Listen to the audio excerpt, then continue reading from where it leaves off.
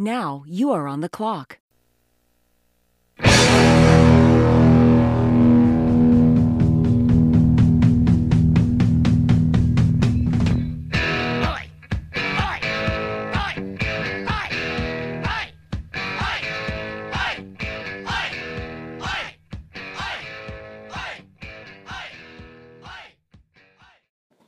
Hey everyone, it's Darren Armani from FantasyMojo.com.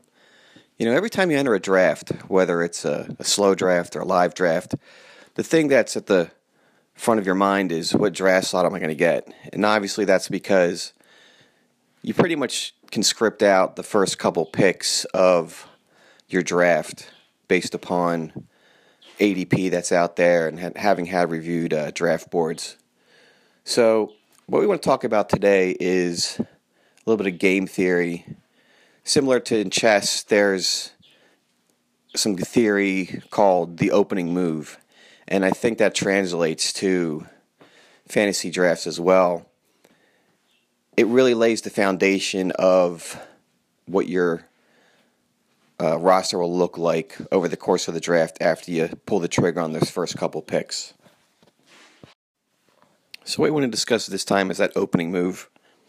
And what we did was we took a look at all of the best ball drafts conducted over the past 2 years in the FFPC format. And we've got the winners of those leagues. And what we're going to do is examine the first two picks of every team in every one of those drafts, see what positions they selected, and see how it translates to the win rates in those leagues. And we're talking about standard best ball. We're not talking about Superflex, just to be clear. And when we speak about a win rate, we're talking about the team that won first place in a league. Some leagues at the higher price points pay out second and third place. But for the purposes of this analysis, we're looking at the teams that outright won the league. So we've got our combos, and those are perhaps a running back, wide receiver, tight end, running back, tight end. The first two picks that you make in no particular order. And this analysis doesn't imply that drafting for the position supersedes the player selection, but it suggests that within the context of drafting teams, the positions that you select can matter and have an impact on your win rate when you look at historical data.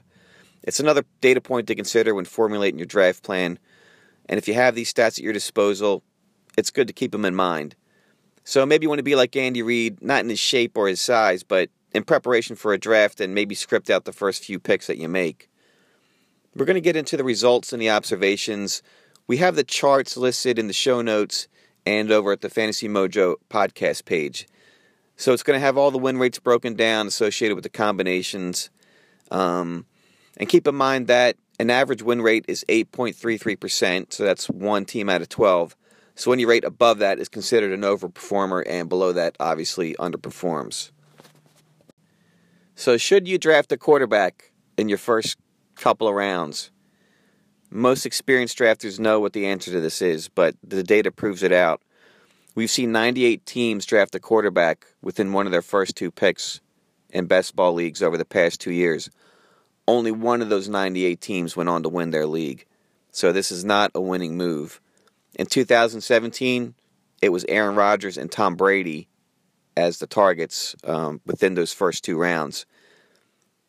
In 2018, we saw Aaron Rodgers and Deshaun Watson mixed in there as the quarterbacks getting selected. In 2018, they were only selected in the second round, but nonetheless, they didn't pan out.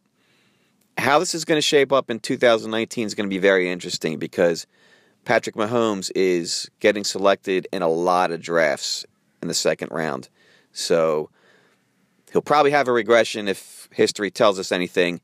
How does that actually impact your overall team? We're going to find out.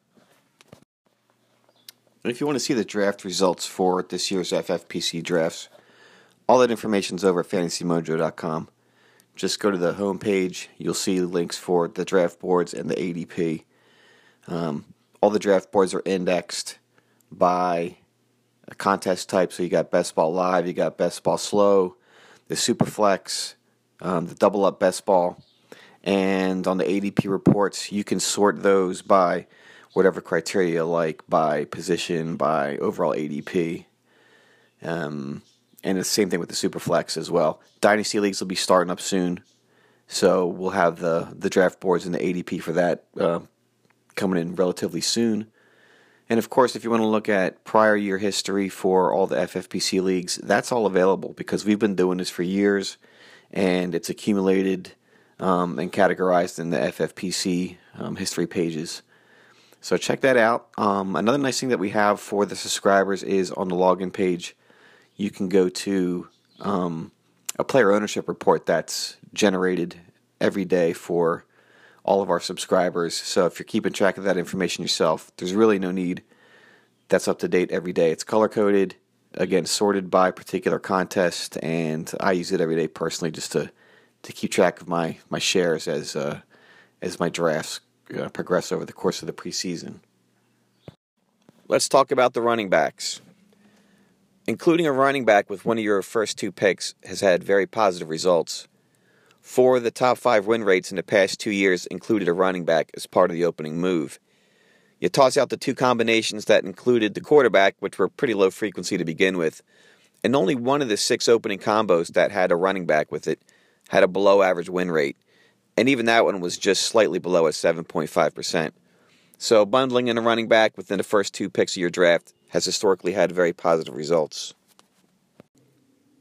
Now we're finding that drafting wide receiver with one of your first 2 picks has been at best a middling approach. An opening combo with these wide receivers has ranked no higher than 5th in the rates across the past 2 years. That was at 9.04%, which is just slightly above the average win rate. Even more troubling is doubling up on wide receiver with the wide receiver open has been significantly underperforming in the past 2 years. In 2017, it brought in a 5.57 win rate, and in 2018, only 6% of the teams ended up winning their league that opened up wide receiver. Finally, we get to the tight ends, which is what most people are probably looking for in this analysis. It's one of the most talked about aspects of the FFPC because tight ends get 1.5 points per reception in this format, and with the dual flex, you can actually start 3 tight ends in your weekly lineup. So what we found was that grabbing the tight ends early is ultimately a good move with respect to bundling them with another position or going dual tight end. In fact, tight end was included in 5 of the top 7 opening moves in the past 2 years, and it was in 3 of the top 4 as well.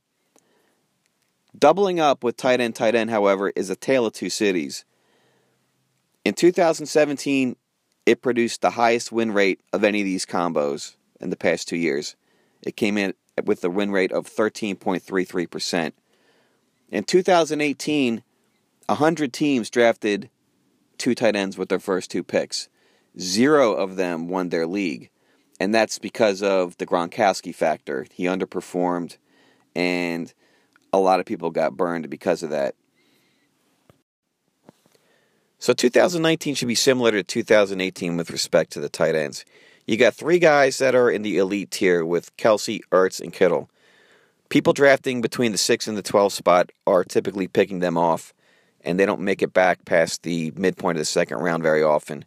But the data is showing that grabbing one of these top guys is a good move.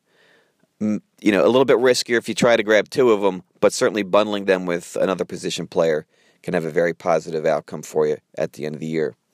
So that's going to do it for this analysis. We're going to keep pumping out this information over the course of the preseason. If you like what we're doing, leave a review on iTunes, or at least leave us a rating, and I think that's going to be it for this time. So we'll see you guys in the draft room.